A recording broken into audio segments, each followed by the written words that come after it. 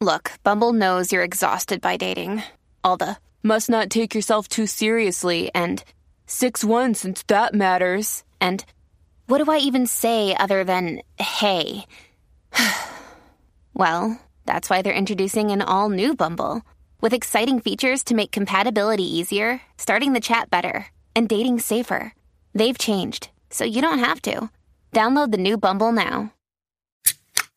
This is the Jabberjaw Podcast Network. Visit jabberjawmedia.com for more shows like this one. Today's episode is sponsored by ZipRecruiter. Are you hiring? Post your jobs for free at ziprecruiter.com/badchristian. Today's episode is also sponsored by Brooklinen. Get $20 off and free shipping by going to brooklinen.com and using promo code BADCHRISTIAN. Today's episode is also sponsored by Blue Apron. Get $30 off your first meal by going to blueapron.com/badchristian. You are now entering the Bad Christian Podcast. God is so good.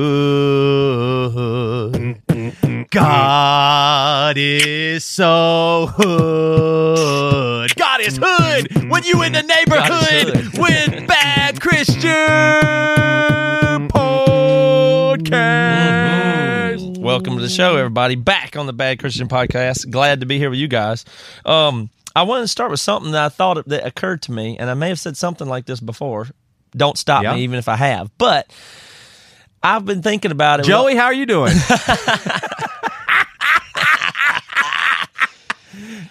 I think that we're facing what's going to be an interesting. It's just a prediction for me. I think, based on what I've seen in the last couple of years, I think we're I talk about celebrity stuff, like we're celebrity focused, but this is actually, I think, a real thing that you'll see in the future. I think we're about to witness what I'm going to call a celebrity death explosion. Whoa. Okay. Hey, Joey's right there with you. Joey, you're tracking with Matt right now. I'm surprised, and you're like, yeah, I knew it. I called that 3 years ago. Do you know what I mean? But you have a guess of what I mean by celebrity death explosion? You think that a shitload of famous people are going to... Oh, wait. Sorry, hold on. Celebrity death? Explosion. Right. Yes. You think a shitload of famous people are going to die all at once or something? Okay. Or around the same time? Yeah, not exactly, but yes.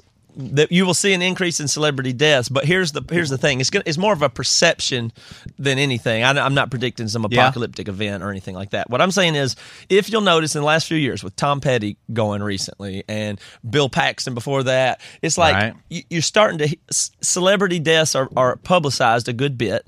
We're living a time of social media where everything is commented on all the time by everybody, and we're becoming increasingly celebrity focused in general. So we make a bigger deal about it. So a bunch of years ago, if a celebrity died, you wouldn't, you might hear about it, you might read in the paper, somebody would have had to tell you, like that, you know what I mean? But now there's no possible way you'll miss if a Tom Petty or somebody dies. You won't miss it.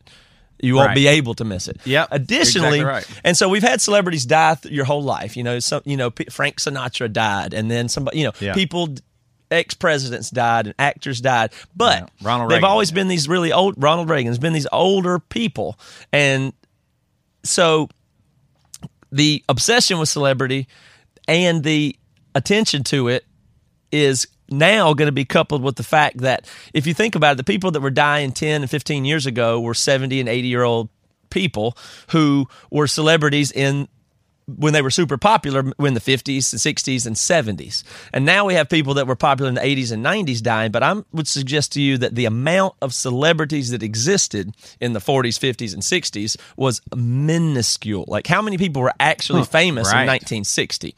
So now we have by the time it was the 90s, we had a shitload of celebrities. Everybody's a celebrity. Everybody knows everybody, and that's still before social media. And there's just a ton more actors, for instance, ton more everything in every industry and every kind of celebrity. So there's a super high multiplied amount of celebrities on top of the fact that we're super focused with them and have the information to obsess over them and talk about them and recognize when they die, and everybody knows it instantly. And now that generation of people that are Tom Petty, Bill Paxton, all the way, just Robin Williams, Kiefer Sutherland, who's alive, by the way. I'm just saying people in that zone who were famous when they were 30, now these people are getting in the death zone. So you're going to notice, and they're just now, we're on the front edge of people who were very popular during a time when there were many, many celebrities, 90s. And now those people are now becoming elderly and going to start dying. So the effect is going to be exponential. It's not going to be, there used to be a celebrity dies one every year or two, and you'll see them. You're going to start seeing in the coming years dozens and dozens of people that are massive celebrities dying. Celebrity death. Yeah, I kind of think that's the way it is with everything, too. I would even say with, like, shootings or terrorism or anything, it's so well publicized and documented that it feels as if... It feels that way, and it's that way. Both. Yes, exactly. Yes, that's what I was getting ready to say. It feels that way, and it is that way. Exactly. But you're exactly right. Like when I was growing up, we had 3 channels. Mm-hmm.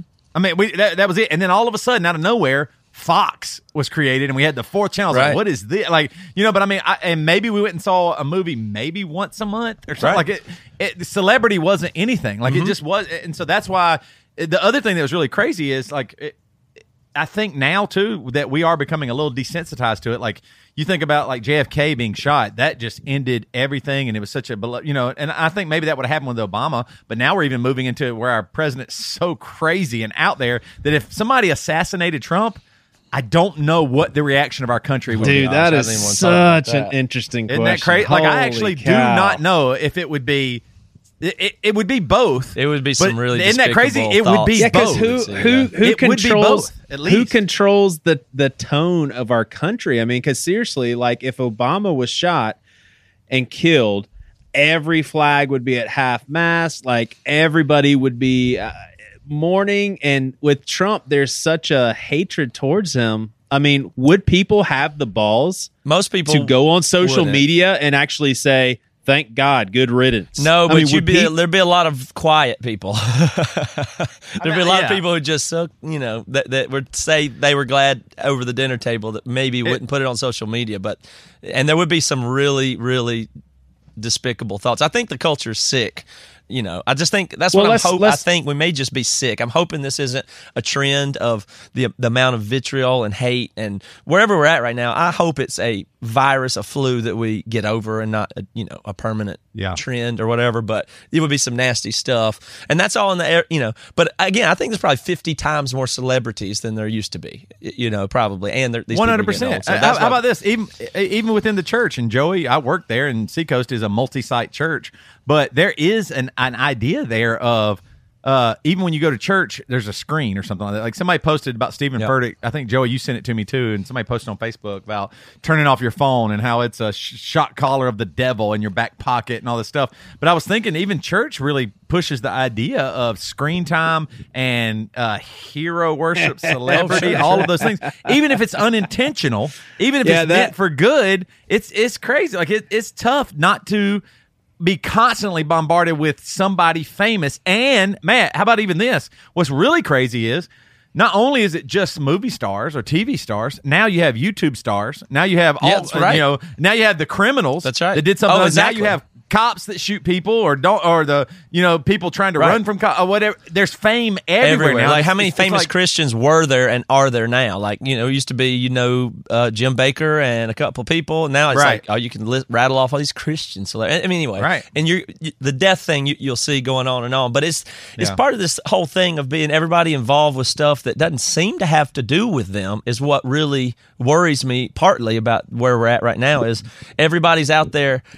Without even really count me in on this as being part of the problem if you want, but it's a bunch of people that are just not even that thoughtful, having opinions about things on a national level that don't really have anything to do with them, nor are the thoughts unique. It's just a bunch of thoughts, and it's everybody spending their time on stuff that kind of doesn't have to do with them. It's politics and celebrities and all this stuff together just seems so impractical to me to worry about. And I think the Harvey Weinstein thing is almost that way. It's like, and if Joey, are you familiar with the Harvey Weinstein thing? I'm sure Toby is because he's into celebrities and you're not. Just tell us about it. Yeah. I don't he's a big, he's the famous producer guy.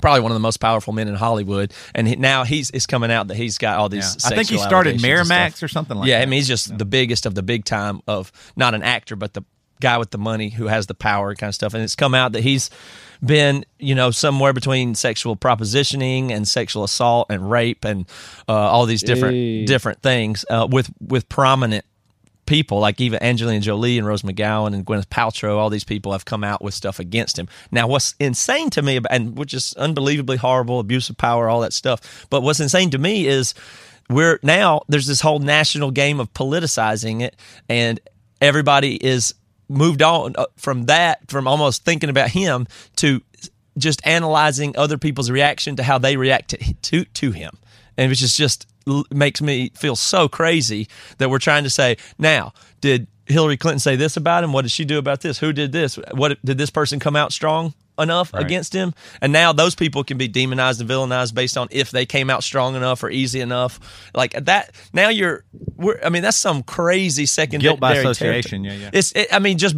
if you were in a time right now that if you don't react correctly to something else that has nothing to do with you, if you don't go first, even if you're silent, even if you don't react to it, you're liable for that. You're in big trouble if you don't react to something and react the way that you need to for the people who will criticize. You have to pick your sides just to even something that has no fucking thing to do with you in the whole world. Yeah. A powerful person who uses his power to get sexual advantages and is a scumbag. How many of those are there in the world? Everywhere where there's power, I imagine. So yeah, it's like being silent. It's like being silent on a topic is not even an option. I mean, I've had people post on Facebook or tweet me and basically say, hey, did Seacoast talk about such and such on Sunday morning? Basically saying y'all have a responsibility to talk about something. And it's like, what if the pastor that's teaching that Sunday just doesn't feel comfortable with talking about it at that time? And it's situation by situation. I think sometimes maybe it is the church's responsibility. It's anti-freedom is the way I feel. But like, you're not free to even have a thought or reaction or not a thought. I mean, and of course not legally. I'm not really saying it's a constitutional freedom thing. It's just it's like, wait a minute, I'm being held hostage, and not me. I guess people don't care what I have to say, and I don't care if they do, or I try not to.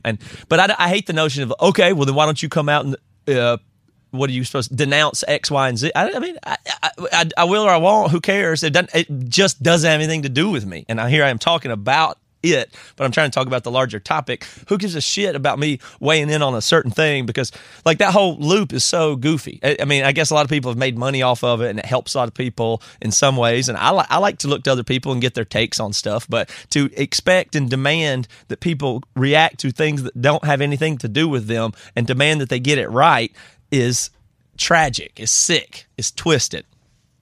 Yeah. Well, and I really have thought about this ever since I read a few articles about it, and it's interesting, this Harvey Weinstein thing, because it's been going on for quite a while, and a lot of the very famous actors in the world have called him out, but they've been implying this for a long time. Like this, it's not only females, like children get really abused a lot too. Like Hollywood, Corey Feldman, Corey Haim, they said that if they brought it up who did stuff, you wouldn't believe it, and we're doing sexual stuff. It's interesting to me, man, and I'm gonna say I don't even know if I even want to talk about my thoughts. Here's the thing. Give yourself a breather first and tell us a little about ZipRecruiter and collect your thoughts, and then come back in and take a deep breath. I need that. Yeah. I need to talk about something good before I talk about something bad. All right, I just want to take another moment to tell you about this awesome service, awesome company, ZipRecruiter. Are you in need of great talent for your business but short on time? And I think we all are short on time, right? I mean, you have a life. You have other job responsibilities. Why would you want to spend all your time trying to find people that are awesome to work with you? ZipRecruiter finds awesome people to work with you. Let them do what they are awesome at. You don't have to get lost in a huge stack of resumes to find your perfect hire. You just need the right tools, smarter tools. With ZipRecruiter, you can post your job to over 100 of the web's leading job boards with just one click, so you can rest easy knowing your job is being seen by the right candidates. Then, ZipRecruiter puts its smart matching technology to work, actively notifying qualified candidates about your job within minutes of posting, so you can receive the best possible matches. That's why ZipRecruiter is different, folks. Unlike other hiring sites, ZipRecruiter doesn't depend on the right candidates finding you. It finds them. And this is what I think is really cool. You can even get a head start on the interview process by adding screening questions to your job post to help identify the most qualified candidates. You can even get ahead of the game and find the right people by getting rid of people that can't answer the questions that you have in your brain. I'm just telling you, ZipRecruiter is the smartest way to hire. So find out today why ZipRecruiter has been used by growing businesses of all sizes and industries to find the most qualified job candidates with immediate results. Right now, our listeners can post jobs on ZipRecruiter for free. That's right. Let me say that again. ZipRecruiter for free. Just go to ZipRecruiter.com/badchristian. That's ZipRecruiter.com/badchristian. I'm going to say it one more time, folks, because I don't want you to miss this. ZipRecruiter is awesome. You need to hire somebody, this is the way to go. ZipRecruiter.com/badchristian. All right. So where was I going with this? You were going to step in some minefield where you sound like a jerk or something. I don't know. Jess and I, that's my wife for the of you that don't know, we were talking about this, and the thing that was very interesting to me is neither one of us at all were surprised or shocked or like even that emotional about it. Like it did not even, and I was like, man, am I this callous? What is this? Like the fact that there's a casting couch or that you have to have like that you have sex, like that's never gone away ever. Like King David used his power to get sex and kill people and have women. Right. Solomon, all these people in the Bible did all kinds of stuff like that. It's always been, maybe always will be. That doesn't make it right, but it's interesting. Like if you decide, like if I go to the jungle, I know that there's going to be predators there. Hey, it's surprising. It's surprising that people would think like I know that there might be animals there that would kill me. Some snake or a lion or tiger, whatever.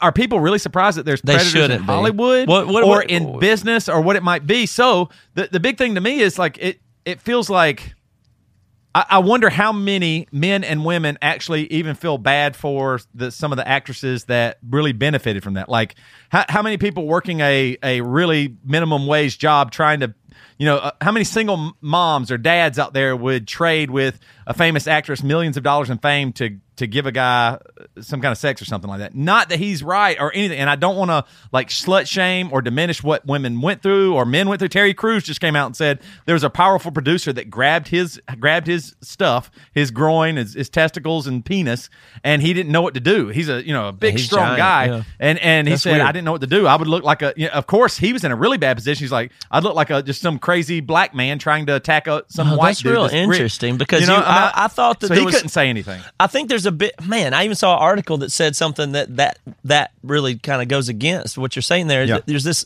some assumption that women being smaller or physically underpowered are more victim in some way, but that Terry Crews thing kind of thwarts that. It's really a power thing, kind of outdoes even the physical part, which is really bizarre. But I mean, I agree. It doesn't matter if you're Donald Trump or King David or Bill Clinton or Harvey Weinstein. I mean, this is what powerful people do. Christian, non-Christian. I mean, if you knew all the stuff that Bill Clinton, powerful people do that. Yeah. Powerful people do that. Not all of them. Totally. And I mean, we were talking earlier about it though, but like Bill Cosby, all of them. I can't imagine I said this earlier. I think I hope that maybe he goes to prison forever or is electrocuted or murdered. Like he shouldn't. Harvey Weinstein. Who cares how rich or famous he is? Like he did this to people and did this to women. Like that's awful. Like he should really be punished. And this is really bad. And we got to get rid of this. And I understand, but I also at the same time, there's part of me that when I think outside the box, I go maybe this is how that happens, like that, and is it in a way like are there any actresses that are like hell yeah I would have slept with Harvey Weinstein? Oh, they gave me a part in Jurassic Park or whatever movies he was doing. You know what I mean? Like are there? Is it like what the women that are coming out against him? Why did they wait for a long time? What were they waiting because they were scared for their career they'd lose money? Like I mean, what like why now? Like why Gwyneth Paltrow now when she could have saved tons of people? Yeah, totally. You know how many women she could have, like if he did that to her? Like, the article I read, it was interesting. Like she said that Harvey tried to do something to her sexual, and she ran out of the room. And then later, like Brad Pitt confronted him and said, "You ever touch her again? Or something like that." I was like, "Look at Brad Pitt. That's funny." But she could have came out. Why didn't she? Like, what is the? Is it because you want to succeed in the movie industry? Like, I'm questioning why now you could have helped people, you didn't, and now like there are victims saying, "Oh, I'm a victim," but you actually by not coming out didn't. So you do care about your money and you do care about your fame, meaning you accepted it. So in a way. That's maybe separate from me saying there's that people power that there, have nothing to do with anything have no business talking about it. It doesn't matter. But in this case, if you talk about the actual people involved, Gwyneth Paltrow and those people, if they knew, and all the people that knew about Bill Cosby that did know, what culpability's on them for not coming forward sooner? That is 100%. But that might be seen as victim. I mean, I'm confused now because I don't want to victim shame. And but how about this? How many people did Harvey Weinstein molest or rape or coerce last year after Gwyneth could have prevented? For instance, or anybody could have. That's what I'm saying. Like there is the reason. I'm just questioning. Are they coming out now because they're successful? He's older. They can get now. There's not as much like it's going to be very same way. It's going to be very interesting. Look at Colin Kaepernick. He took a knee and now he cannot get a job. And there's rumors out there, circulating that he said he would stand or whatever if he could become a quarterback again. Yeah, or whatever. That was wrong. It is good. Yeah. So I'm wondering too, though, like now the NFL's thinking about not saying you can't kneel during the what will happen? Will you go into your pocketbook? Will you lose your career for taking a stand, or is it really a stand, or what does that look like? How about a whole nother take here? Let me ask Joey this question, or anybody else out there. What about because I think you might have been hitting at that a minute ago when I was listening to you, and it's what about the notion that an empowered this might sound real crazy, but what would you say about an empowered woman who goes, yeah, hell yeah, I gave him a blowjob, best decision ever made. Now look at me now. I got the part. I did it. Like right. I liked it. I mean, I don't like him. Like I think he's gross, but who cares? What do you think? What do you think about that woman? She said, was it abuse? No, I mean, it just was a transactional thing. Yeah, whatever. But I was fine with it. Not that. I mean, I think he's gross. I just did it to get the part. So what? Right. Well, part of me, that's what I'm saying. Yeah, no, but that part of me thinks in a way that like I don't want to talk about football forever, but a football player goes, I'll risk concussions to get where I want to go in life, to get a platform, to get money or something. That we want to impose? There is, for sure. And when it's harder now because I don't know these people, and if we were talking about my daughter or Reva or something like that, like it just makes like it. You could even say there are girls or there are ladies. Young ladies that will dress a certain way and act a certain way to get on a tour bus or to be around famous guys. And the idea there is that oftentimes they're kind of even sluts or they're sleeping with the band or that's what they're doing. But what if they're okay with that is what I'm saying. Right. That's what I'm saying. Like, now, the next question after that is, does that reflect on somebody that wouldn't? Like, Reva rides in a bus with us and hangs out with band dudes, and we do not even come close to anything like that with Reva whatsoever. We are friends. I think of her almost like a daughter. You think of her as a sister. And I'm just thinking like that. So, Reva, I don't know if Reva wants to hop in on here. You got a mic, Reva? Yep. What do you think? Reva, what do you think about girls who go on tour buses? So if they want to make that decision for themselves, that's fine. But the implication it makes for the rest of us is what's shitty. Which is what? People assume that if you're a female on a tour bus, you're sleeping with someone. Why else would you be on a tour bus? Yeah. Because you're a girl. So then that makes people like me have to work extra hard and be conscious about how we dress and how we act so that we're taken seriously. And even at that, people still ask me, hey, who are you sleeping with? And like, who in the band are you dating right now? It's like, no one. Reva, you've gotten asked that question? Yeah, someone. I won't say even what city. Oh, yeah, protect them. Okay. Protect the city. Be careful. No, just say the city. I want to know. Cincinnati. You got to protect the. I hate that city. Cincinnati. Anyways. Stay away from men. Do not go near men. She hates spaghetti. She hates the Chili Mac and their douchebag Emory fans. Yeah, the chili but spaghetti there, does suck. I was loading out merch, and someone said, who are you sleeping with in the band? And I was like, really? Like, you see what I'm doing right now. If I was sleeping with someone in the band, you think I'd have to, like, load out merch? Yeah, that would at least get you out of loading out. Aren't we on the same level of strippers and strip clubs? I mean, that obviously a lot of people would say, oh, man, females shouldn't do that. But then there's a whole demographic of people that they see that as a legitimate profession. Well, they're making a lot of money. Empowered, right? I mean, it's just exploiting your sexuality. I don't see, and exploiting. Then you take it to a next what about step. Exploiting your intellect? Yeah, I mean, it's just a quality that they have. And I mean, to be honest, your question about how I would feel about a woman that does that. My mind goes on both people. I kind of would say I don't really respect the woman all that much to just do a sexual favor to get promoted, but then I feel the same way, even more so, about the guy. And I think it's the same sort of mentality of dudes that would go to a strip club, especially when they're married, and just So for me, I put it all in the same category. And let's clarify this too. Sorry, I do want to clarify. Obviously, if somebody makes advances and you're saying no and you don't want that is rape. Yeah. Right, that is molestation. We're talking about that is all. Yeah, we are talking about women that would feel comfortable saying, "Yeah, I don't care if I give this guy a hand job." And this is largely theoretical, I imagine. Yes, totally theoretical. Right. But I do think there are ladies out there that think that. Like it's or think about prostitution. I do think that there are women out there that engage in prostitution because it makes them more money or their situation or whatever, and they're trying to help themselves. Now, of course, we would all want prostitution to end. I don't want any woman having to have sex to make money if that is not what she really wants to do. But what if is it possible that it could be?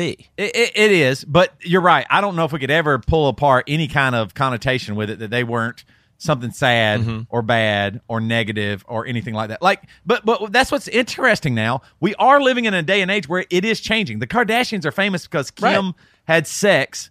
The Playboy Mansion and Playboy ladies are thought of in higher regard, in a way. So I mean, they are using their bodies sexually to get ahead. And I don't think, do you think Kim Kardashian goes, shit, I wish I'd have never done that sex tape? She wishes she had done more, maybe, or you know what I mean? Like that sex tape built an entire family career. Yeah.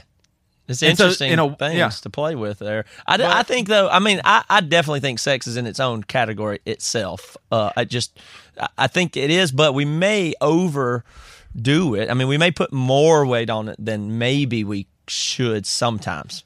But is it in the context of what we're talking right now, is it that separate from offering a high school quarterback Lamborghini to come and play college? It's basically it's basically a lack of integrity in trying to get something to do something for you. Yeah. But if both parties are consenting, I'm just not sure who you can point a finger to. Well, how about abuse of power is another whole category here. Yes, sure. That, I mean, there's difference in transactional sex between a prostitute or something, right? And this voluntary, that's not pimped or trafficked, or in theory. But abuse of power, we know what it is, and nobody likes that. We don't like it when Bill Clinton does it, or we don't like it when King David does it. We don't like it when Harvey Weinstein does it. It's very, very bad.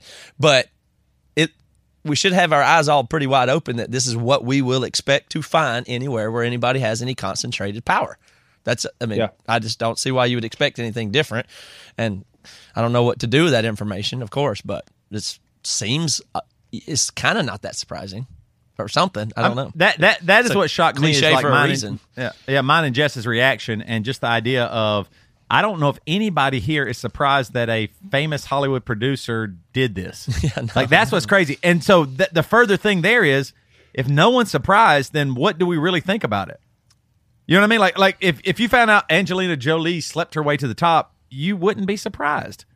You just wouldn't be. Now, that doesn't mean it's right or good or the correct thing to do. But my question is, if we all know that, why wouldn't we do? Why only after the fact do we seem so appalled and so upset? Yeah. You know what I mean? Like that's the thing that weirds me out a little bit. It seems a little false and politicized for the way people act. Like I am shocked and disheartened and all that kind of thing. Seems a little fake feeling to you. Yes, that's what I'm saying. If this happened to my daughter, if my daughter was 21 years old and Harvey Weinstein tried to do that, I might really would. Right, but if you're somebody in Nebraska that heard that happened, you'd be like, I ain't surprised. I'm shocked, saddened, and outraged. Well, that's what I'm saying. Reva, I'm mad that you didn't tell us that. I would have loved to walk outside and maybe fought the shit out of that guy. I'd love to ban that guy for life. Or that makes me upset. Like, if there are ladies out there listening, do tell. But I understand that is where it gets tricky. That power means your income for you, your family, what you're trying to do, your career, and all that stuff. So in the moment, it might seem easier not to say anything. So I don't want to slut shame or victim shame whatsoever. I'm glad that people are coming out saying this, but Harvey Weinstein is just one. Yeah, you said that earlier, man. I mean, that's there's small businesses where the owner is abusing power. Oh, of course. That's happening everywhere. That happens at retail. So the only thing that can stop it, if we actually are appalled and upset, is you got to tell people. Like, Reva, if that ever happens again, you immediately just start screaming. I don't know like whatever I it can takes. really see her do that. Like, I don't want. Yeah, I know. Reva, at any point, Reva can handle herself, but still, at any point in you working with us or for Emory, Bad Christian, or anything, was there ever times when you worried about losing your job just on the basis of what if Matt gets to a point where he just thinks this is just too hard, too complicated, being a female, being on the road, being in the office together? Have you ever thought maybe he would just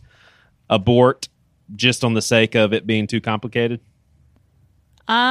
No. Maybe. I mean, he said before that it'd be a lot easier if he had a male assistant, or that he's going to hire a male next. But well, in some ways, that's true. But that's probably, yeah. I mean, that could be possibly. Now, Reva, do you understand those sentiments, or is that offensive? Especially given that you know Matt, is that an offensive statement, or does it make sense? Well, it makes sense, but it's also like a bummer that it's that way. Yeah, it's not fair. And that's what it boils down to. It's reality, but it's saying not that fair. I would say that just because I'm comfortable enough to probably say it or think through it in some way. I don't think it's like a off the cuff or jerk remark of mine. I think about those things a lot, and I discuss those types of things with Reva a lot. No, but once or twice a week, Matt, you text me and say, "Man, I wish Reva was a dude." No, I mean, I really think women are better. I just think women are better than guys. I think overall, I mean, that's still a sexist comment, but I don't know. I just think I think Reva and Melanie that works for me also doing podcasting stuff. They're just. I've had a lot of guys do stuff, and they're better. I just think women are better than men. I'm glad I have daughters. I think they're better suited for the future than men. I really. Here's what I would like to say. I don't know even necessarily. I think better in lots of ways. Some ways that men can't be or could be, and just women are naturally more gifted. But I'm trying to get this guest. I'm trying to get this guest for Break It Down. I've been doing some Break It Down booking and stuff like that. And there's a guest, and I was reading one of her articles, and one of it was about how. Women when like virtual reality goggles give women more like motion sickness. They get more motion sick, but overwhelmingly there's no women developing it, even though they could. And in the beginning they did. Women were majority of people who came up with coding and did coding and all this stuff.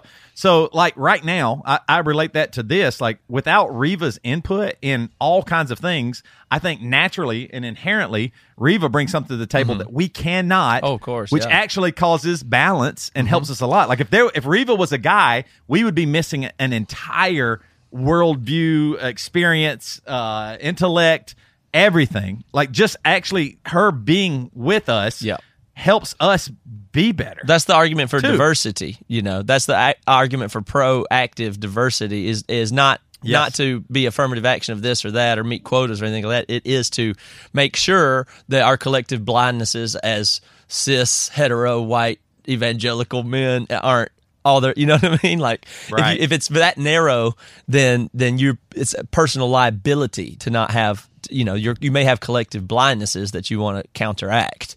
If nothing else, is a good argument for diversity. So we need like an Asian. Who knows?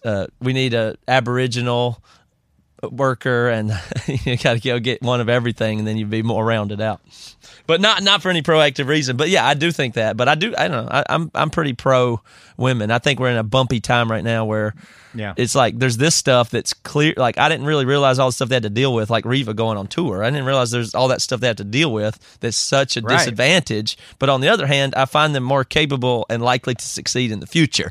So I don't think women are. I honestly do not think women are way held back. And I think a man and a woman born today, the woman is better off, not disadvantaged, advantaged. Going forward over the next generation or so, I think I think women are actually better off, even including the disadvantages that they do have, which I fully acknowledge and being more made aware of all the time. But we'll see. Let me tell you about something else that is real Awesome, and that is Brooklyn and Sheets. Okay, you know how people are always talking about life hack this and upgrade this? Well, let's talk about upgrading your life for a second.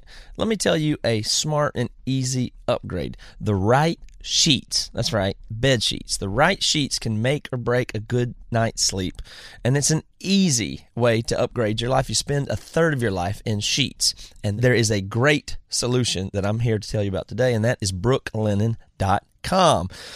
Even though quality sheets make up quality sleep, most high-end bedding is marked up, and this should make you shudder here, by 300% by the time it reaches the stores. Now, Brooklinen makes quality, luxury sheets and bedding accessible to everyone. Thank you, Brooklinen. And this is great because they cut out all the unnecessary markups and all the manufacturing waste in order to offer exquisite designs and exceptional savings across their collection. Now, Brooklinen is the fastest growing bedding brand in the world because people love the products. That's pretty simple. Now, listen to this. This sounds crazy, but it's true. Their sheets have over 12,000 5-star reviews. Not kidding about that at all. That's true. Look it up. This is luxury bedding, underpriced. And you have to try these sheets today. I love my Brooklinen sheets. Try these sheets and you'll know why I love them too. Brooklinen.com has an exclusive offer just for our listeners. You can get $20 off and free shipping when you use the promo code BADCHRISTIAN at brooklinen.com. In fact, Brooklinen is so confident that you'll love your new sheets that they offer a risk-free 60-night satisfaction guarantee and a lifetime warranty on all of their sheets and comforters. There's no reason not to give these sheets a try. The only way to get $20 off and free shipping is to use the promo code BADCHRISTIAN at brooklinen.com. That's BROOKLINEN.com. Promo code BADCHRISTIAN. Brooklinen. These really are the best sheets ever. Thanks for coming on, man. I was reading about you and just kind of taking a look at some of the stuff you've been doing. This is something that struck me, and I'm curious if you get this a lot. If people didn't know about your stance on sexuality and your sexuality and all that, you don't seem progressive.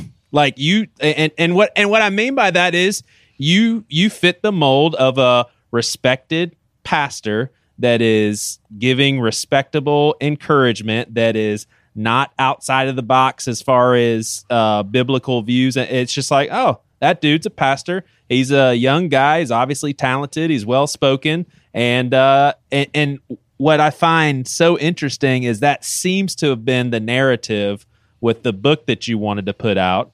And then all of a sudden they said, nope, we heard about your sexuality. I mean, do you get that to where people at first say, oh, wow, that's a pretty respectable pastor, and then, we found something else out? Yeah, definitely. I think for me, especially back when the book stuff happened, that was about 2 years ago now, I was definitely a straight-laced, evangelical, kind of typical young Christian millennial, and kept getting disregarded and pushed outside the boxes. And over the past 2 years, as that has happened, my faith and worldview and everything has definitely expanded to where, for the more conservative Christians, I would definitely be more problematic. But especially in that initial phase, just coming out of Bible college, I was, it started off with me not even being openly LGBT. I was just supporting marriage equality.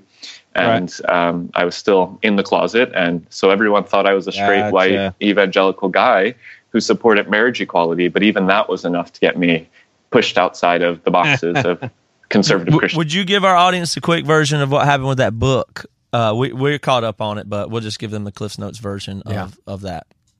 Totally. So long story short is I went to Moody Bible Institute in Chicago, a conservative evangelical school. I was studying to be a pastor. While I was there, I always say, if you want to start a fundamentalist Bible college, don't put it in the heart of one of America's biggest cities, because I would leave out of the walls of Moody and go into Chicago and experience the real world and my theology and what I was learning inside the walls of Moody and what I was seeing on the outside in Chicago kept clashing. And so I started a blog where I was just writing, asking questions about conservative evangelicalism and why we did what we did and believed what we believed.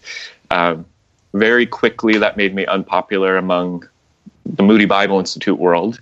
But it also got me this little bit of a platform, and a conservative publisher reached out and said, hey, would you want to write a book about this experience of being a millennial in the conservative world who's starting to move a little bit outside of the boundaries of traditional conservative evangelicalism? Yeah, it's okay to challenge a little bit. Yeah. Be a little bit edgy is a good thing. Totally. And that's what this publisher thought they were signing up for when they signed me. This is the publisher that publishes Bishop T.D. Jakes and Bill Johnson of Bethel and all this crazy. Gosh, you are not in good company. Yes. God saved you from that. Really, honestly.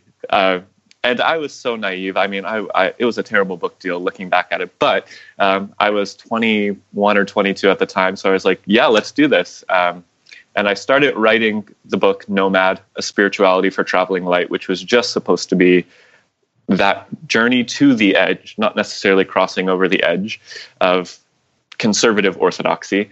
And spent about a year and a half, 2 years writing that. By the grace of God, I graduated from Moody. They tried to expel me 6 times for pushing boundaries theologically. Good and Lord.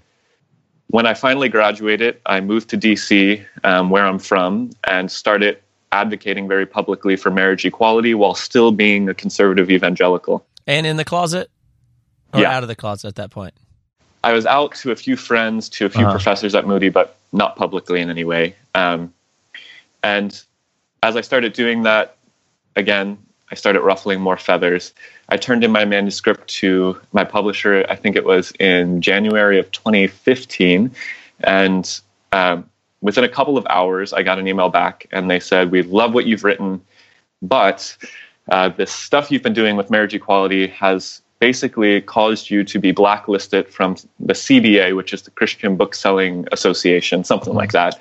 And they said, unless you can sign this statement, which was basically Romans 1 printed on a piece of paper that condemned homosexuality, they said, we can't publish this book.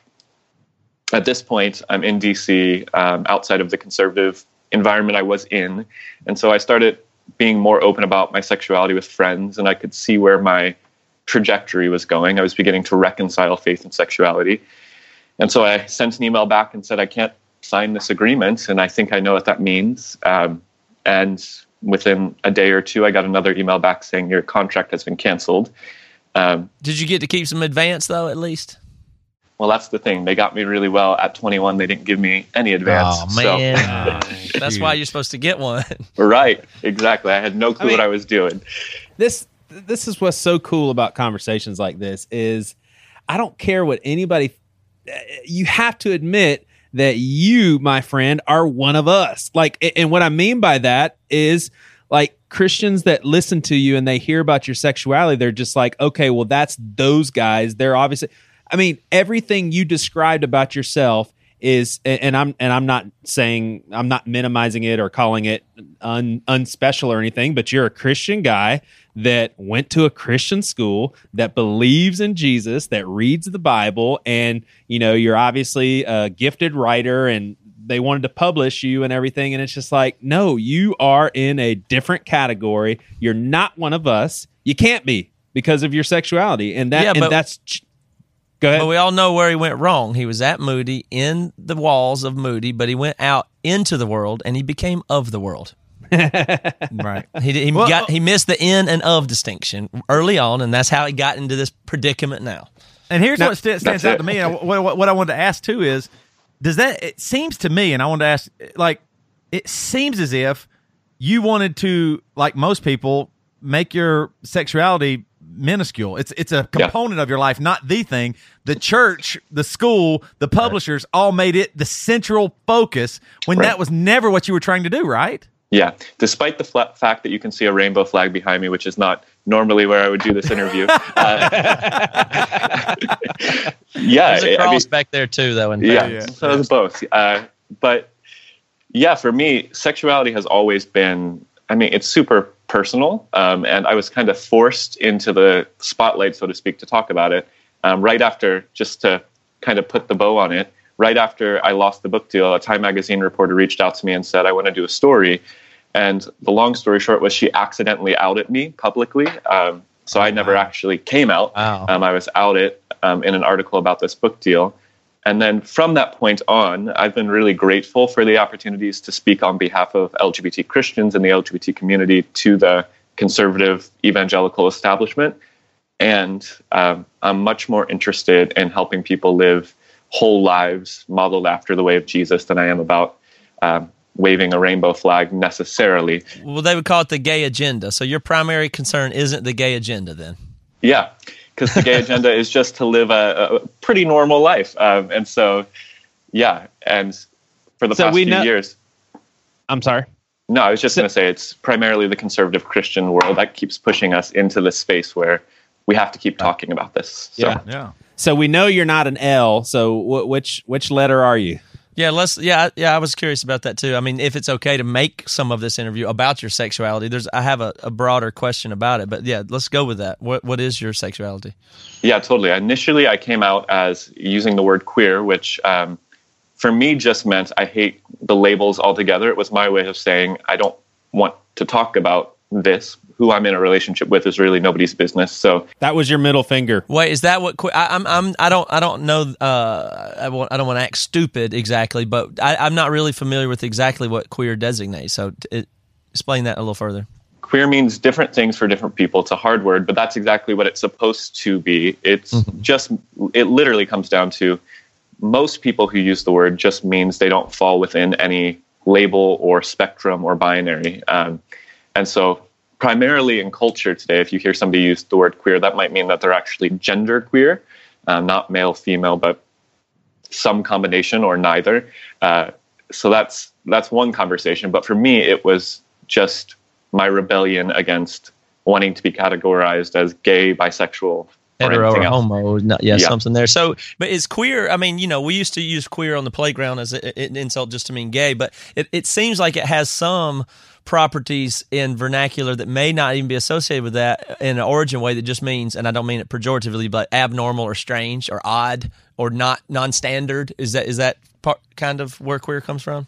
Totally. For me, in the book, I actually went back and added a chapter called Holy, and I see queer and holy as the same thing. It just means set apart, unique, different. And I use that as a subversive way to make conservatives freak out a little bit when I say that God is queer, because queer and holy are the same thing.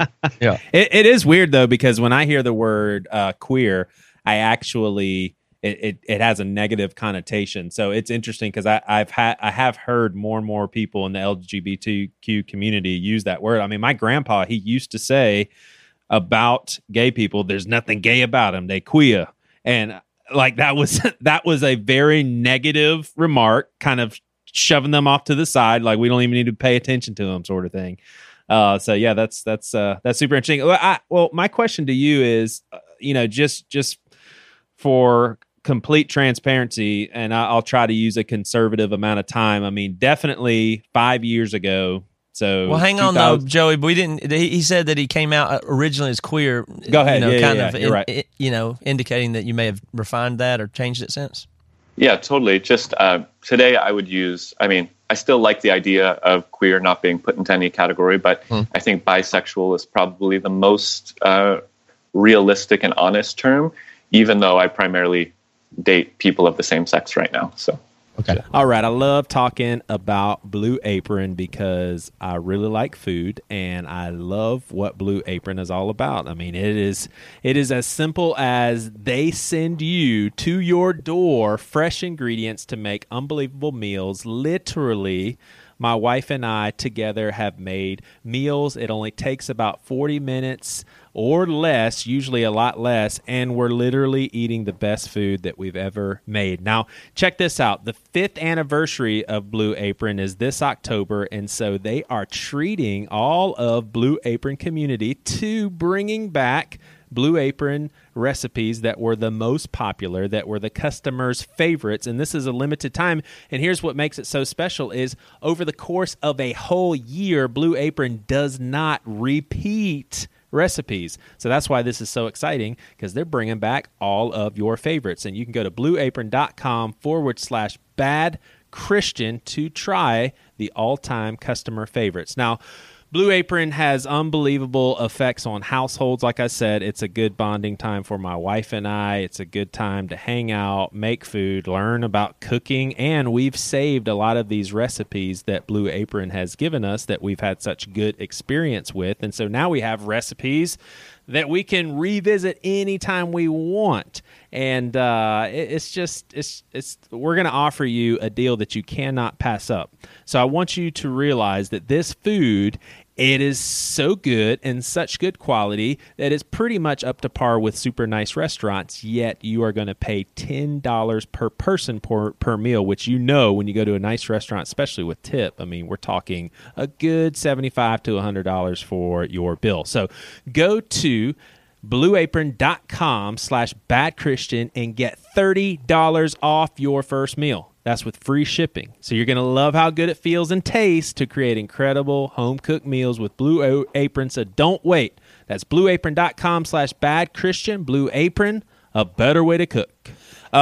So 5 years ago, easily, I would have probably said, if someone asked me, hey, what do you think about that Brandan guy? I'd be like, well, I mean, I don't have any reason to doubt his faith and whether or not he's a Christian, but he's misled big time. Like, there's just no way that this could be God's will, where now I'm in a place of I'm figuring it out and I'm learning more and more. And I would definitely err on the side of who am I to say that he's not hearing from the Lord? But how, I mean, and I don't know if it's even possible to give a snapshot answer, but how do you answer the question of, dude, you read the Bible, you've got those 6 scriptures, some of them very obscure, but how in the world can you think God's okay with this? Like, what's your answer through a biblical lens? Yeah, totally. For me, I never found any of the arguments on either side of the 6 clobber passages very interesting or helpful. I spent my master's degree that I finished up about a year ago studying sexuality and gender biblically for about 2 years. And for me, what eventually convinced me was simply it's the story of Peter having the vision of a sheet coming down from heaven. And on this sheet, God has all sorts of unclean, unkosher animals. And the voice of God tells Peter 3 times to rise up, kill, and eat. So Peter is being directed by God to directly contradict that which was revealed in the Old Testament to be the standard of God. And Peter wrestles with God 3 times. He says, I'm not going to do this because I'm faithful. And finally, Peter gives in to God saying, no, you have to do this thing I'm commanding you to do. Peter wakes up out of this vision and realizes that this had nothing to do with unclean animals at all, but unclean people. And he gets a knock at his door and is asked to go to the house of Cornelius, a Gentile man, and preach the gospel to him.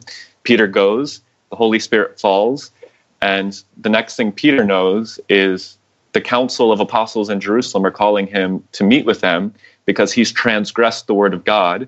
And the word has gotten out that Peter has gone and fraternized with these people. He's helped these people who were not supposed to be faithful or Christian biblically to become Christian. And they didn't change their Gentileness to become Christian. And Peter goes to answer before the council, and he says to them, what else was I supposed to do?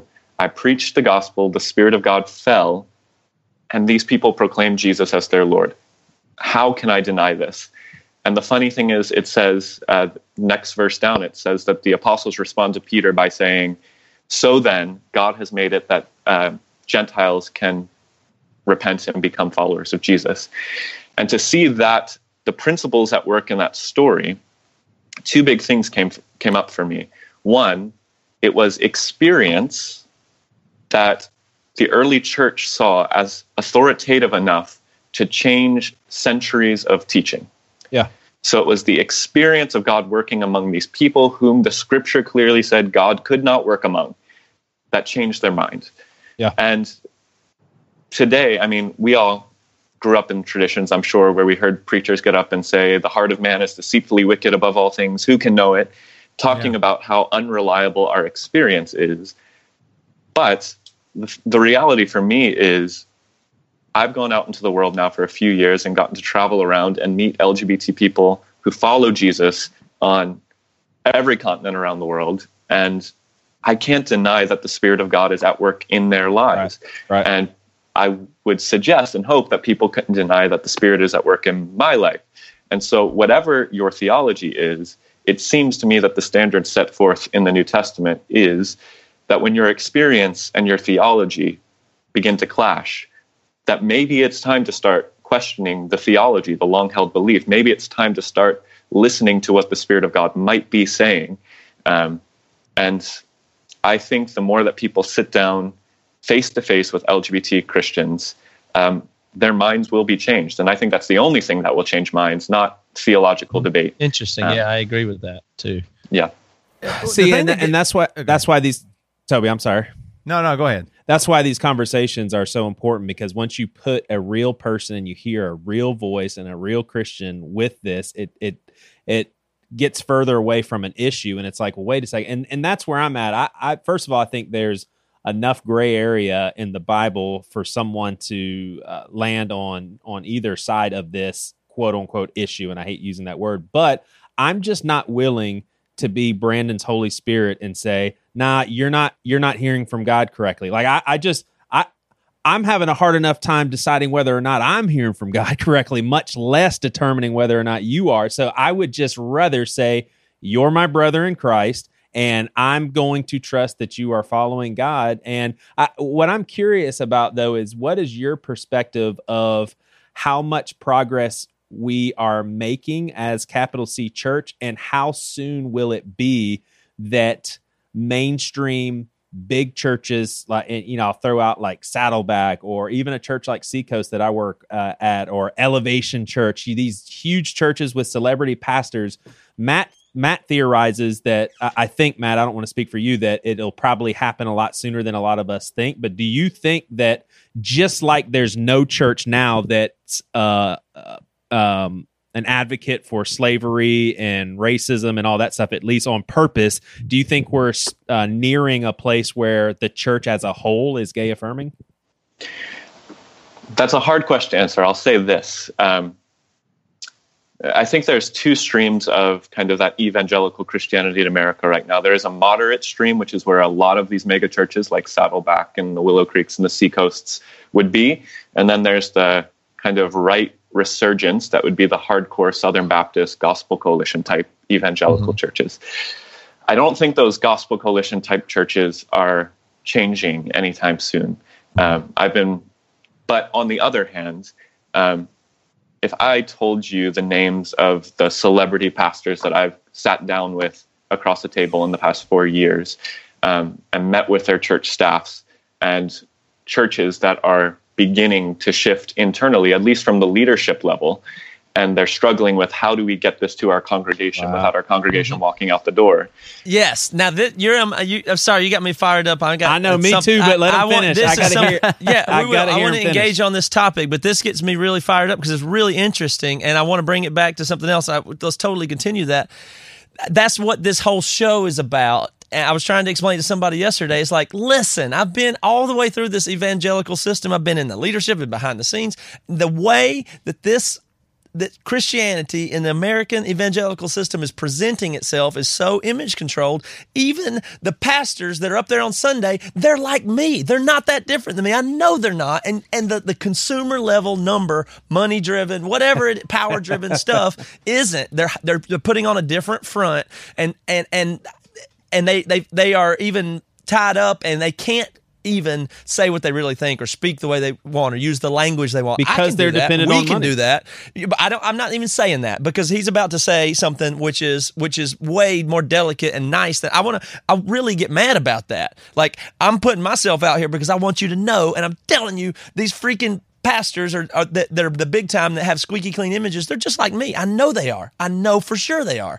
I know firsthand they are. But that's only behind the scenes, and that drives me crazy. Now, what he's about to say, it sounded like, is a lot more let him say it. Benevolent, which is like, you think that you don't feel as angry as I do about that. Like, you feel like they are trying, or is that not just bullshit? It's both ands. I've gotten the opportunity to work with probably about 12 churches over the past 2 years that have actually come out as LGBT affirming.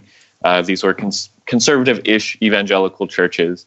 And I've seen some of them do it really poorly. So if you just get up on Sunday morning all of a sudden to a church that has no clue that this is coming and declare... But that's your fault, too, for being so soft for so long and hidden for so long that you can't even say what you think anymore because you're held hostage. Sure. And so, yes, I think that there's a level We're down, Matt. It's all right. I love it. If we're truly people of moral and faithfulness, morality and faithfulness, I think there is a conviction that needs to come to these pastors and leaders and authors that are LGBT affirming in private, but are too afraid to step up and say it publicly. I think there is something really, it shows a lack of faithfulness to what you believe. And character, integrity, no? All those things. Yeah. And I also have sat with a couple of these pastors who have churches of 20, 30, 40,000 people. And I wonder if, it's going to take a long time for you to move these people. And the question is it better for you to take a stand on this and lose your influence over the 50,000 people you're preaching to on Sunday morning?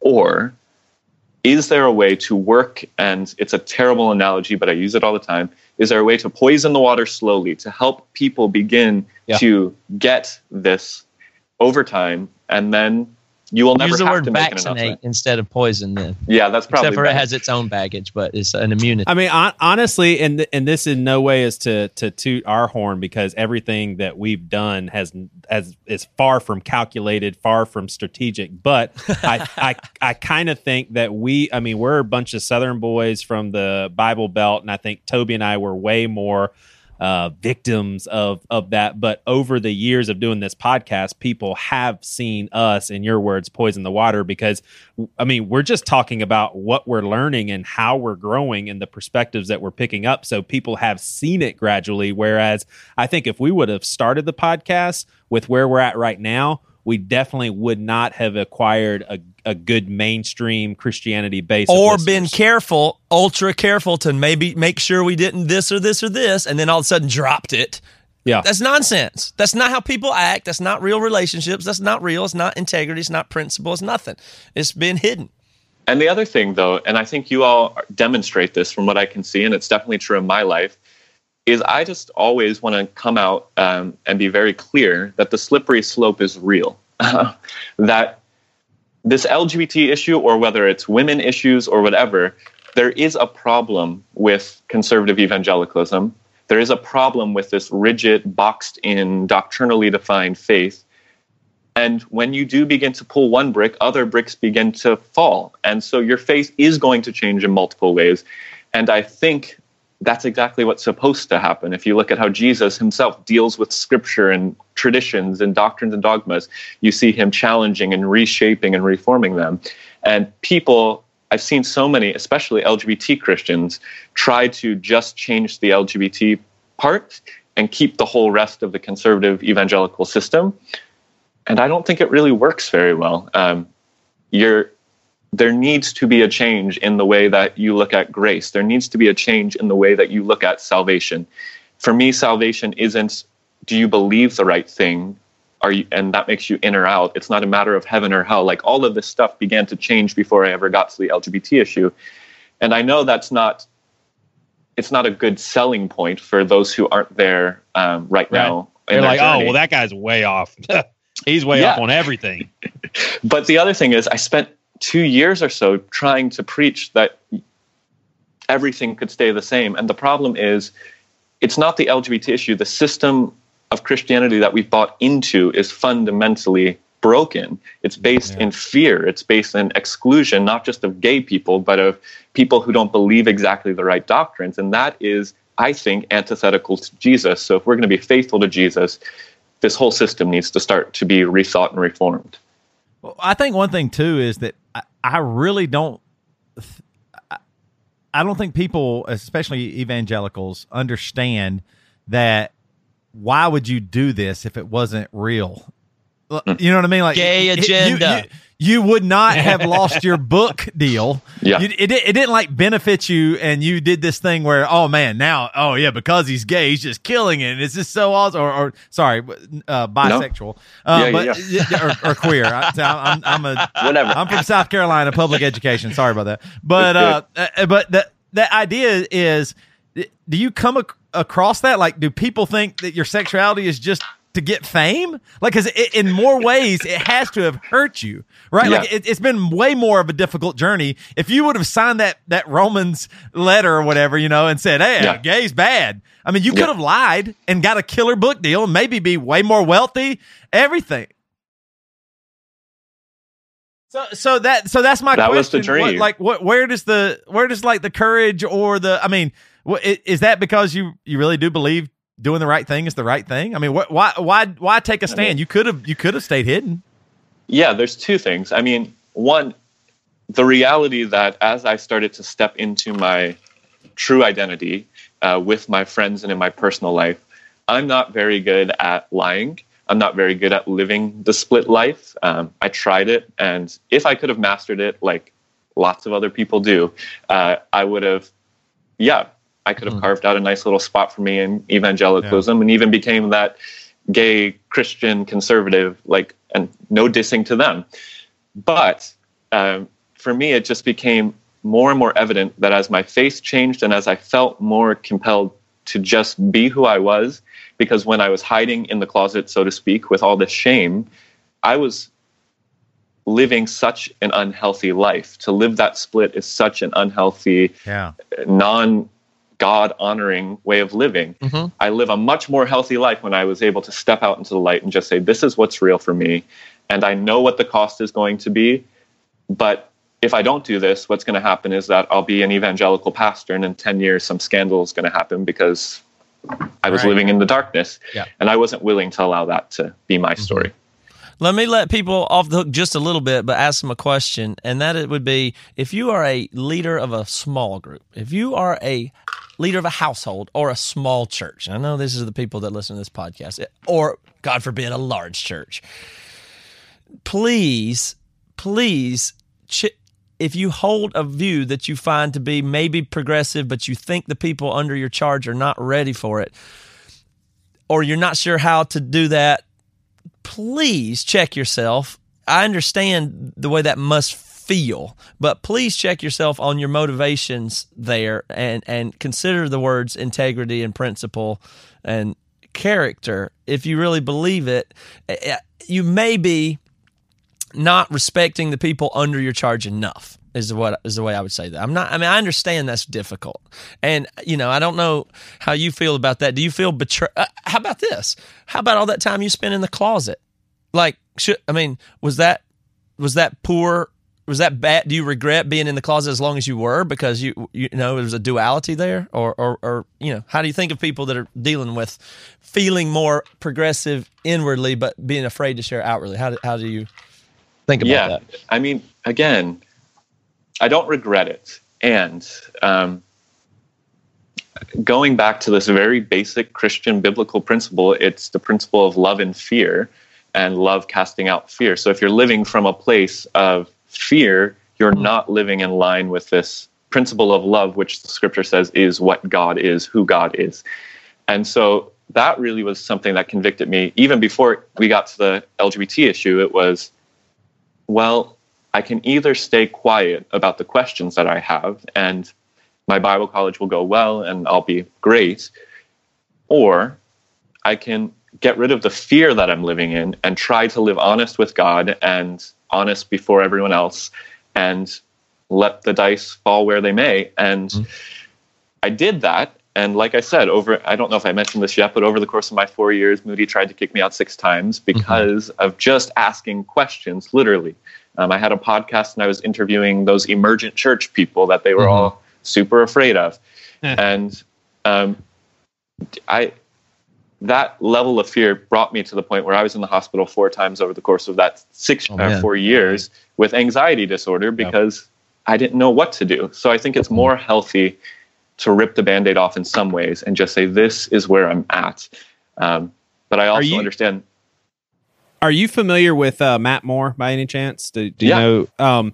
So from your end, we've had him on this podcast, and for those of you that haven't heard the episode, it is a gay Christian that is not affirming, and I don't know if that's been a couple of years, so maybe remaining celibate and all that. Yeah, right. or yeah. So, what is your perspective on him? Do you see him as a victim of Christian culture? No, the LGBT world, LGBT Christian world, whether you fall on the side of believing that you can live faithfully in relationship, or you believe that either you're wired in such a way that you should be celibate, or that because of your Christian conviction you should be celibate, I think it's more important to live faithful to your conviction. This goes back to Romans 14. And a lot of Christians hate this, but Paul writes, essentially, what might be sin for one person isn't sin for another person. There is this moral relativism that's embedded in how we live our lives based on our wiring and our created disposition. So people who feel really convicted, and I have lots of celibate gay friends, if that's their conviction, they need to be supported. And the LGBT secular community, to be fair, has not done a great job of saying that's a laudable lifestyle as well. Right. So I'm not in a place where I would ever say that those people are victims of Christian culture. I would want to dig deep in a personal relationship and just see what are they believing and why. Well, so relationship's important is what you're saying. Wow. That's awesome. Let me suggest too that I know I'm very on the skeptical side here as opposed to hopeful from the top down change, but it occurs to me maybe this has got to be a bottom up thing. So maybe we just need to demand and demonstrate from the bottom up what we expect of those leaders and demonstrate to them, even like what if the big head pastor of church is afraid to deal with the topic, but if there was a groundswell of openness shown at the community group level, maybe a bottom up way, because I don't know that I see in big monolithic power structures that they ever are able to reverse course. Well, let me use Christianese here and I'm going to push back on that, man. Here's the problem. Here's the problem I have with that, and here's where I was a very short time ago. Like just the idea, like you guys were just talking about, even with Matt Moore or whatever. The idea of, I'm okay that you might be LGBTQ, just don't act on it. Like that idea is still like, wait a minute, what in the world are we talking about here? Like, if we start at, okay, I'll accept it if you do this, and this, like these conditions does not seem like Jesus. It does not seem grace-filled. It does not seem like, okay, let me actually be on a journey with folks. Let me experience that. That's what's the thing about church that I really feel is dangerous is the system that we have is the pastor is guiding you, is in authority, is in leadership. And the bigger question is, it's not just about sexuality. Is it that a pastor would not say something that he feels to be honest and true because he's worried about losing tithing or size of his congregation or something like that? Like like you were even talking about, you've talked with several church leaders and stuff like that in churches. And do you think, is that the underlying tone that I fully believe we should build a bridge and help people understand? I don't think, like my father could never understand this conversation. He cannot understand it. And I don't even think he's a terrible guy or anything, but his entire life has been anything homosexual or gay or LGBTQ is evil and sinful. Same way as he thinks alcohol, not even drinking alcohol, just alcohol itself is evil and sinful, right? So I know there needs to be a bridge for those people, but if in leadership is scared of what somebody like my dad would think, are they willing to take a chance on education and learning? And is that what you're seeing?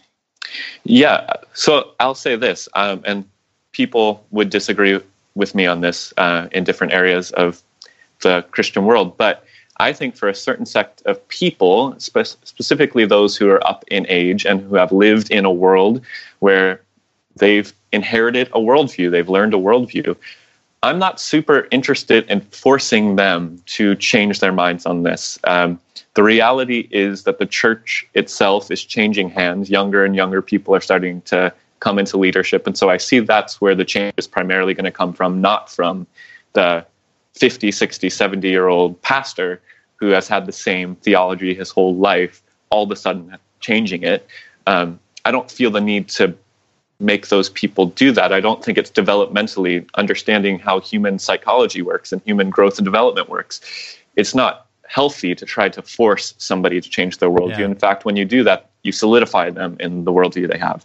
Right. So for those people, it's okay, we agree to disagree. You can think I'm not a Christian and it doesn't really affect me, but I'm going to go be a part of the communities and work with the communities that are more open and have a different worldview just by nature of how they grew up and the culture they grew up in.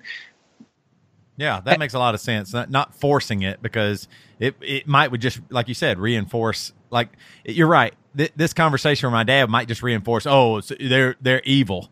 That's the devil, and the devil are doing this and that. But which is so funny because here's what's really strange too. And I might even relate this in a way to like the same way as like growing up in the South and like with racism or something. It's just so inherent in how you grow up that for me to grow out of it, it literally took a lot pulling it out of me. Like, wait a minute, hold on. This is what I've always been told, always been taught for my entire life. So for me to experience new folks, new ideas and all that stuff, it was a challenge at first, and it's taken a long time. So I think that's interesting that you say that maybe those people you just go, well, it's not going to, like my grandparents or something like that. You're right. Like having this conversation would not have opened their mind because it's so ingrained in them.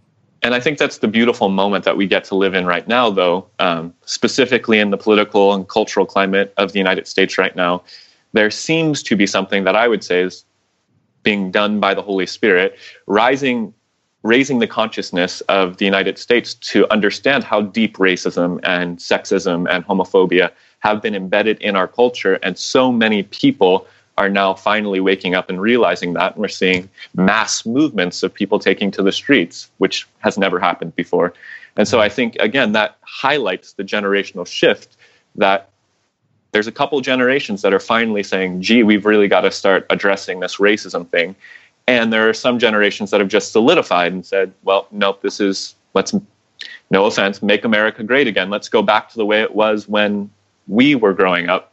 And that's what we're facing right now, a split. Yeah. For sure. Hey, so shifting gears and then letting you go because we're running out of time. But please forgive me for, first of all, my stupidity, because these questions I'm just dying to ask, but it's going to make me sound really stupid. So yeah, no, Brandon, he is really stupid. Right. I mean, right.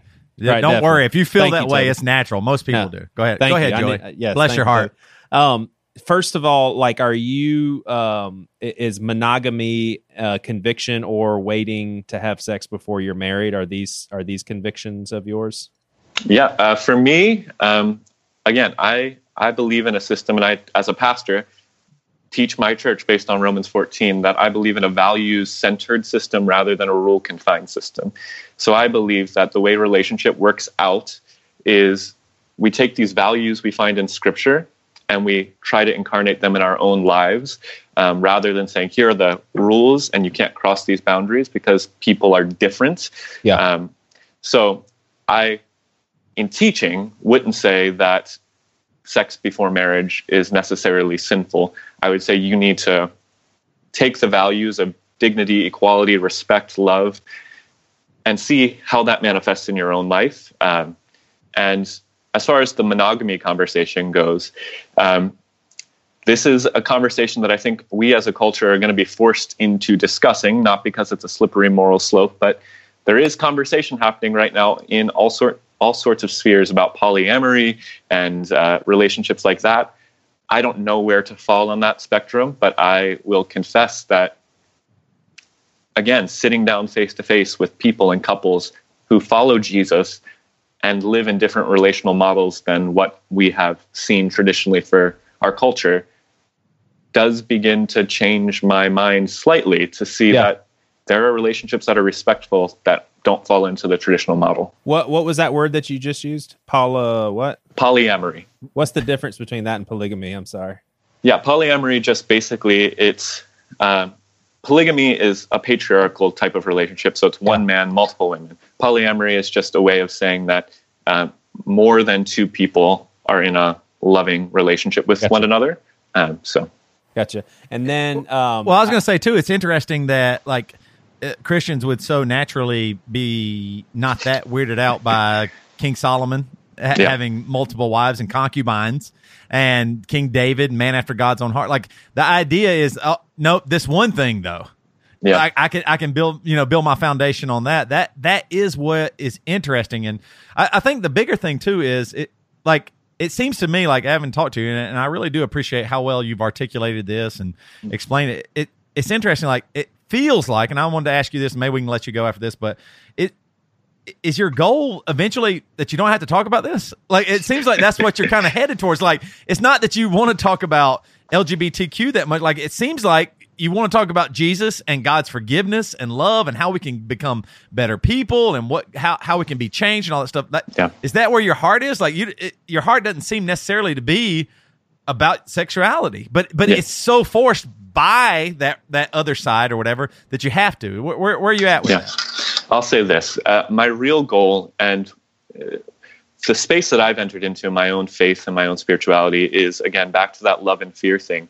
Since I don't believe my salvation is based on whether I believe and preach the right things, but is based on unconditional grace and love, I don't have fear anymore to ask questions, to explore. If I cross a boundary and go too far with something I think or teach, there's grace for that, and I can always correct that and come back. That's the message I'm passionate about, is let's get rid of the fear at the heart of Christianity and replace it with love, which frees us up to make mistakes, to mess up, to grow and question and press boundaries. And I will keep talking about sexuality because the church needs it right now. I have 2 books coming out in the next year on sexuality, but I also spend most of my Sundays here at the church that I pastor never mentioning being LGBT, and it's not that important to me because, again, for me, this message of love conquering fear, which I think is the heart of the gospel, is really everything I hope to preach, teach, and embody. Gotcha. That's awesome, and my last question is because I am definitely very new at understanding bisexuality. Like, it's something that I haven't talked to. At this point, I have 2 friends that are, and only one of them thinks that it's okay. The other one's just like, I have to be careful. But what I'm super curious about is, and this sounds like I'm making sport of you, and I'm not at all, but is it hard to, I guess, settle down to one person, given that you are never going to experience the other gender? You know what I'm saying? Like, if you decided to have a lifelong relationship with a guy, would it be in the back part of your mind, man, I'm going to miss women, or vice versa?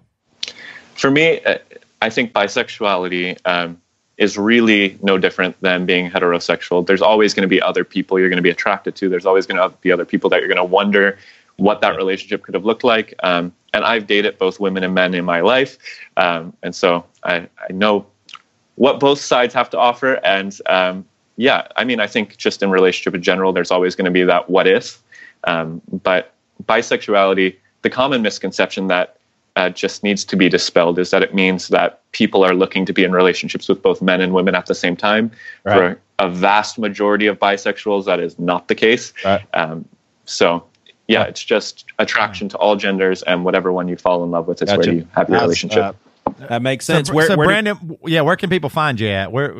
And your books? When are they coming out, or where can they find your books too? Yeah, in the UK, my book, Our Witness, The Unheard Stories of LGBT Christian, comes out later this month, and then in the US, it'll come out in February. But BrandanRobertson.com has all the information and more. So, and that's awesome. And that's Brandan with 2 A's. That's kind of a unique spelling, at least in America. Brandan. Yeah. Dude, it's been awesome, man. It really has. We really appreciate you coming on, man. Yep. No, thank you all so much. It's been so good to talk to you. So. Awesome. All right. Peace. Hopefully we'll talk to you again. He jetted. No, I hung up. You hung up on him, Joey? I just thought that was what we were supposed to do. I was so there wouldn't be like an awkward. It just makes me. Here's where I get so. I upset. love that guy, by the way. Oh he's seriously one of my favorite people I've talked to. That's what I was getting ready to say. It makes me so mad that we have a huge, very popular podcast, and we are so stupid. Like, we are like the way he articulated his thoughts. the way that he's lived his life and experiences and is able to tell us about those and where he's headed and his views on God and his faith and his sexuality. Like, I just think, gosh, I feel so inferior. Like, I'm just a goof. Like, I don't even understand the letters of LGBTQ. You know what I mean? Like, that's how far I am behind. You don't even understand putting things in alphabetical order. I don't know the alphabet. How many are there? Like 17? I don't know. Oh my gosh. No, it really is. And this is where, I try not to think too highly of ourselves, but this right here is where I think, okay, we are doing something good by simply having these conversations, because we're the best. Somehow we do have a mainstream Christian listenership of pastors and people that need to hear this is a real guy that's a real Christian that serves God, maybe more realer than you do, and he's bisexual. I mean, that has to shake people's foundation a little bit. And man, how much money would you pay for him to tell you the pastors that he's talked to behind the scenes? I don't want to know that so bad. He would never do it, but gosh, there's a lot of dough I would pay to see who he's talked to and like which pastors are like, yeah, we can't come out yet. Like, that's what I think is interesting. I really do believe in building a bridge for people now. I used to not, right? But I do see that now. You have to build a bridge so people can get from point A to point B. Yeah. Like, you can't just jump ahead. Or maybe it's point M or whatever it is. Like, you cannot just jump ahead and just shock people, because and this just goes for you and I, just right now talking about you and I, our entire life has been built on homosexuality as evil and sinful and potentially hellbound folks. Right. You know what I mean? Like, and so to pull that out I've heard that ever since I was a little kid. Right. God rained down fire to destroy them. That's what 100%. That's what we were taught. I have been told many times, if homosexuality is okay, then what about Sodom and Gomorrah? You don't know how many times that's been, you know what I mean? Right. And so, even though that whole scene is about men who are trying to rape people, right, and rape angels and then end up raping women anyway. I mean, like that, like the idea that is inherently homosexual is just so crazy.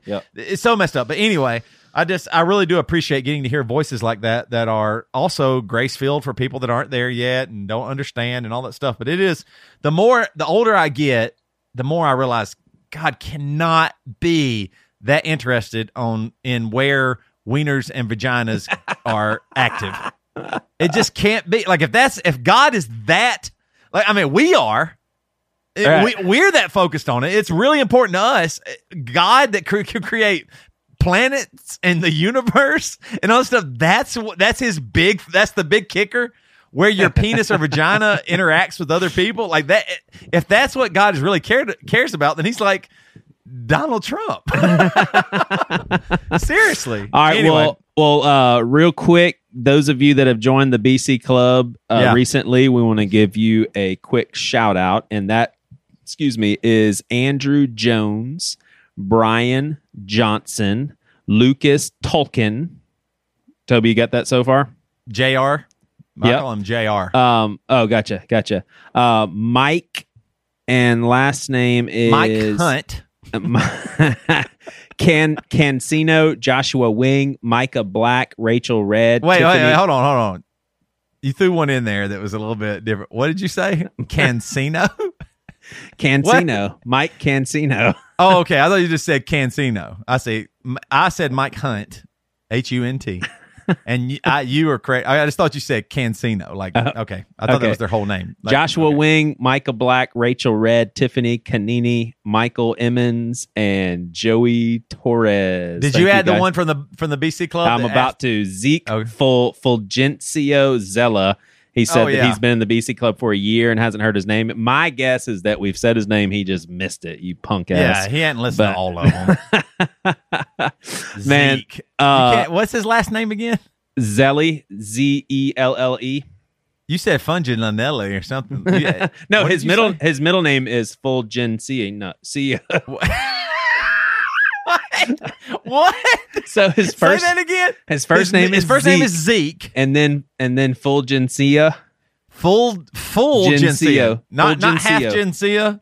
Right. Not a quarter Gencia. He's full Gencia. Yeah, okay. He's full Gencia. Yeah. Full Gencia, okay. Yeah, so both of his parents are Gencio, and so he's full Gencio. He's full Gencio. Okay. Right. I was wondering. Like, I'm not fully German. I've got some German blood. He is full Gencia. Like me, I might be a third Gencia, but he's a full Gencia, which makes it's pretty amazing. Right, and last name is Zelli. But anyway, the BC Club for new listeners, potentially Brandan Robertson's folks that have come and listened to this podcast, you can go to thebcclub.com and go over there, honestly, just to, it's kind of informative of some of the stuff that we're doing, and you get to see some of the people that are involved in this Bad Christian outfit. But for those of you that want to support what we're doing, we will gladly take your support, even if it is clicking on an Amazon link and doing your shopping through that link. We get a little kickback, but there's also ways of joining the club. And two of the biggest perks that at least the club members say are really awesome to have is a Facebook community where people talk about really interesting things and meet people on the other side of the country that believe in the same way. And then we also give you an extra podcast episode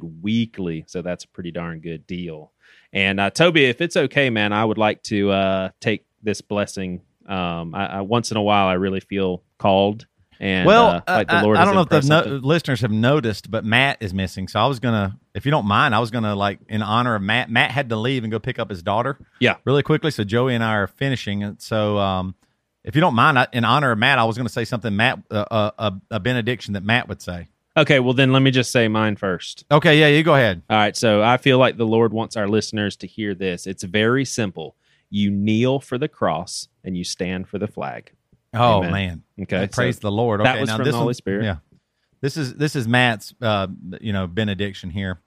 In older classification systems, most amoebas were placed in the class or subphylum Sarcodina, a grouping of single-celled organisms that possess pseudopods or move by protoplasmic flow. See y'all next time.